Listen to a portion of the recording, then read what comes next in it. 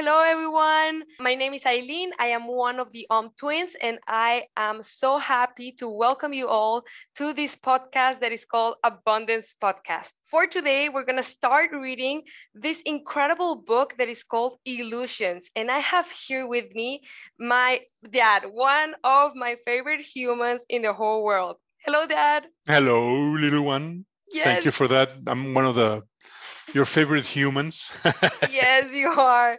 Can you tell us a little bit about the book? Because this is such a thing that reminds me of you. Okay, sure. Of course, this book came to me like in 1978, right before I went into college. I was graduating high school. And I remember that it came to me one day and I read it from cover to cover in one night. And the book is very special because it ends exactly the same way as it starts. So you can turn it over and start reading it all over again in the same setting. So it's a very interesting book. It's of course a novel by Richard Bach. Richard Bach was the author of Jonathan Livingston Seagull, which is another one of my favorite books. He's such an amazing narrator. And but Illusions is much better than Jonathan Livingston Seagull. It's the book that I have gifted the most. At least 10, 12 people have received this book from me. And now I have received it from you. Yes, I'm doing this too. I have gifted this book already twice because I loved it so much. And it's so interesting because you had talked about this book many times to me, Oh, yeah. and I had not really paid attention till I was listening to another book and they mentioned it there. And I was like, oh my God, this is the universe telling me, like, pay attention. This is your next read. And it was so incredible. Like you say, I don't know if this happens to you. Every time that you read it again, there's something else that you learn from this book. It's so beautiful, and it has really taught me so much throughout the whole last year that it was when we started reading it. So I'm just super excited to read this book, not only to the people listening, but also share this space with you, Dad. Thank you so much for taking the time. And are you ready to dive in? Chapter 1? It's my pleasure and I'm ready. Excellent. Let's do this. Okay, so the book is called Illusions by Richard Bach, and it has the subtitle, The Adventures of a Reluctant Messiah. Chapter 1. There was a master come unto earth, born in the Holy Land of Indiana, raised in the mystical hills east of Fort Wayne. The master learned of this world in the public schools of Indiana, and as he grew, in his trade as a mechanic of automobiles. But the master had learnings from other lands and other schools, from other lives that he had lived. He remembered this, and remembering became wise and strong, so that others saw his strength and came to him for counsel. The master believed that he had the power to help himself and all mankind, and as he believes, so it was for him, so that others saw his power and came to him to be healed of their troubles and their many diseases. The master believed that it is well for any man to think upon himself as the Son of God, and as he believed, so it was.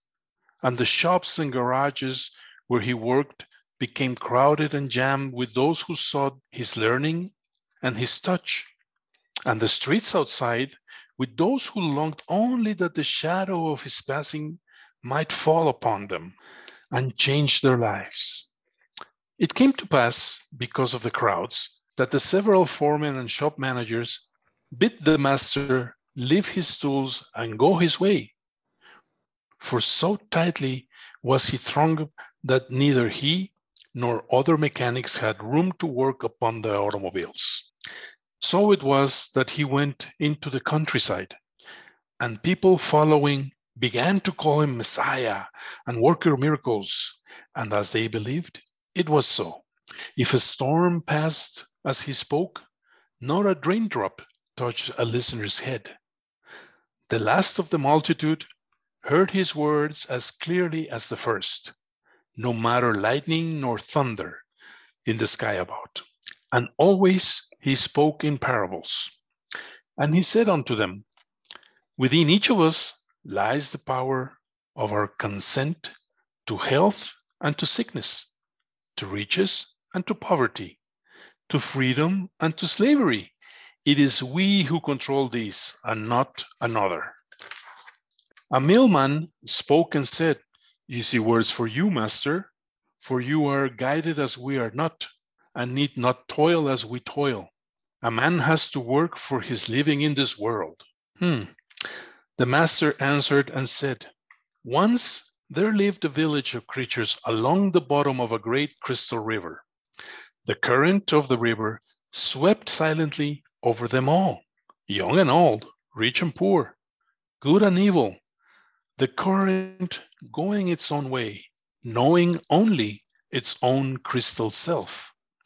Each creature, in its own manner, clung tightly to the twigs and rocks of the river bottom, for clinging was their way of life, and resisting the current, what each had learned from birth. But one creature said at last, I am tired of clinging, though I cannot see it with my eyes. I trust that the current knows where it's going.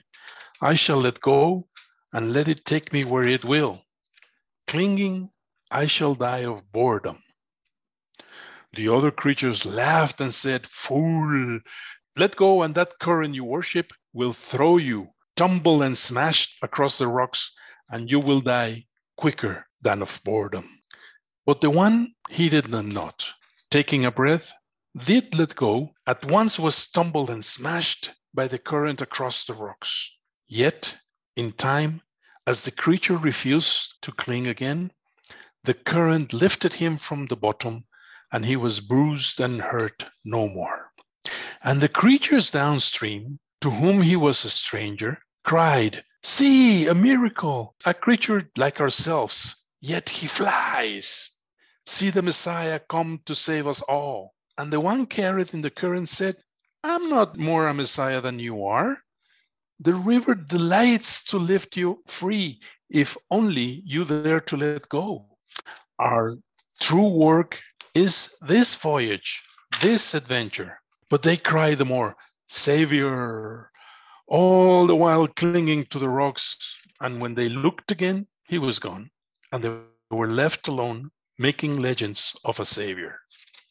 And it came to pass, when he saw that the multitude thronged him the more day on day, tighter and closer and fiercer than ever they had, when he saw that they pressed him to heal them without rest, to feed them always with his miracles, to learn for them and to live their lives, he went alone that day onto a hilltop apart, and he prayed.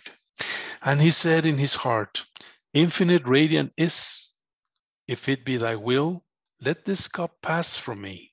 Let me lay aside this impossible task. I cannot live the life of one other soul. Yet 10,000 cried to me for life. I'm sorry I allowed it all to happen. If it be thy will, let me go back to my engines and my tools, and let me live as other men do. And a voice spoke to him on the hilltop, a voice neither male nor female, loud nor soft, a voice infinitely kind. And the voice said unto him, not my will, but thine be done, for what is thy will is mine for thee. Go thy way as other men, and be thou happy on earth. And hearing, the master was glad, and he gave thanks and came down from the hilltop, humming a little mechanic song. And when the throng pressed him with his woes, beseeching him to heal for it and learn for it and feed it nonstop from his understanding and to entertain it with his wonders, he smiled upon the multitude and said pleasantly unto them, I quit. For a moment, the multitude was stricken dumb with astonishment.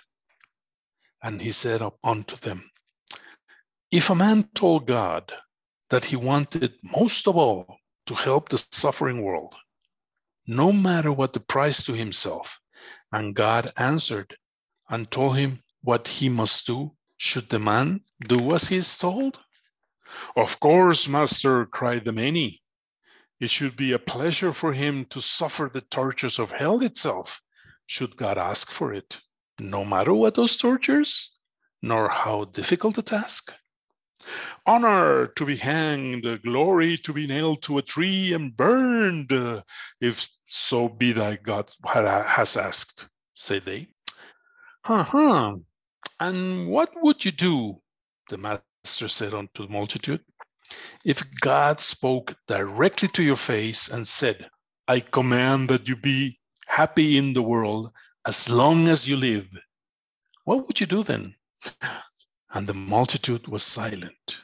Not a voice, not a sound was heard upon the hillsides across the valley where they stood.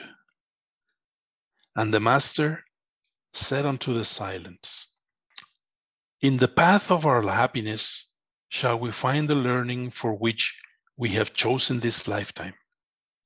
So it is that I have learned this day, and I choose to leave you now to walk your own path as you please.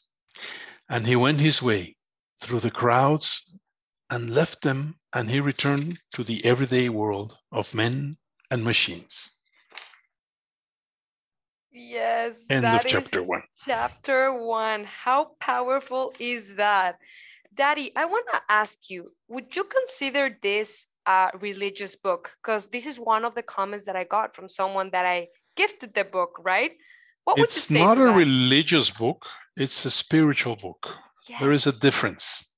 There's a exactly. big difference. Exactly. So it's basically knowing that we are that powerful being, right? Like we are sons of gods. We are made of the same creation, or that stars are done and everything else that you see as miracles. You are that miracle, right? So yes, We are stardust. Yes, that's for sure. exactly. So this is a spiritual book for sure. And there's something else that I loved during the first chapter. They talk a little bit about the law of attraction, right? Like if you believe that you are someone sick, you're going to attract sickness. If you believe that you are someone completely surrounded by abundance, guess what? Abundance will be everywhere, right? So what are you allowing into your life? This book was written way before the secret and the law of attraction. But yeah, it's been an ancient secret. Deepak Chopra talks about it in his books, and he says if you really want something, wish for it, put it in the gap, and then do nothing. Let the universe handle the details. And that's the way the universe works. Ask for it, and it will be granted. Exactly. That basically the universe is that genie just waiting for us to ask the wishes, right? But we don't even dare to do it because we feel it's silly, that we're not worthy, that we don't deserve, right? So we actually cut ourselves in that incredible manifestation, right? So the law of attraction actually says that which is likened to itself is drawn, right? So how are you feeling? Your emotions says a lot of what are you manifesting into your life, right? So that is something that I hope our readers take from this book. Also, clinging and resisting, right? And holding on. And you see it here on what he says in the story. In one word, fear. Fear. I think the opposite of love is not hatred. The opposite of love is fear. Exactly. So are we living our life in fear? Maybe are we holding on to something that happened to us because we are on that fear of we're not going to experience it again. So I'm holding on to this and that feels wrong, right? Or maybe I'm rejecting this or resisting this because I'm in fear of what will happen to me if I experience this. But there's another thing that we can do. Instead of resisting and clinging, we can surrender and let go. Right. And this is just flowing through life, going through the flows, going with the current. Right. And this feels so much better. So they also say, right, the voyage, the little like bumps here and there. That's the adventure. That is life, right? So many of us are just fully focused on what we want to accomplish, on the miracle, on how I'm going to get there. And we forget that the journey is this beautiful thing called life. Tension should be the present moment. So, Dad, I would like to ask you, do you agree, right, that the only task that we have in this life is to be happy? Yeah, I really believe that the only task that we came to this world for is to be happy and to learn. Exactly. Learn and be happy.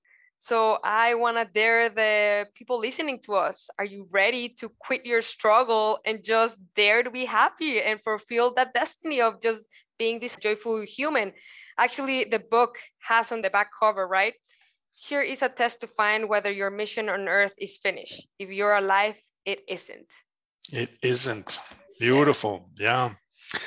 Yeah, I think unhappiness comes from how you react to things that happen to you day on day, every day. If you think that, for example, you come out of your house and you have a flat tire in your car, and you said, well, I'm happy because I have a car. No. Look at the blessings, right? Yeah. All right. I might be able to tell a friend, come pick me up, and I can have a chat with someone that maybe I wouldn't otherwise, right? Or I'm going to take this opportunity to walk, right? Instead of being like, oh my God, I got a flat tire. Exactly. How can we make everything that is happening in front of us, because that's life, moments unfolding in front of us, really take it in as this is magical. This is happening only once and it's only happening to you, right? How beautiful and how incredible is this experience? Thank you so much, Dad, for holding space with me. This was incredible. And I'm so excited to continue reading this book with you. I feel like I could already say it. I have memorized this first chapter already. I love it so much. Okay, my pleasure. Anytime. Yes. All right. Thank you, everybody who's listening. Next week, we'll do chapter 1 or chapter 2, I mean. Chapter 2. Yes. Thank you, everyone, for listening. And if you have any comments, please let us know below. And we'll see you on the next one. Much love. Bye-bye.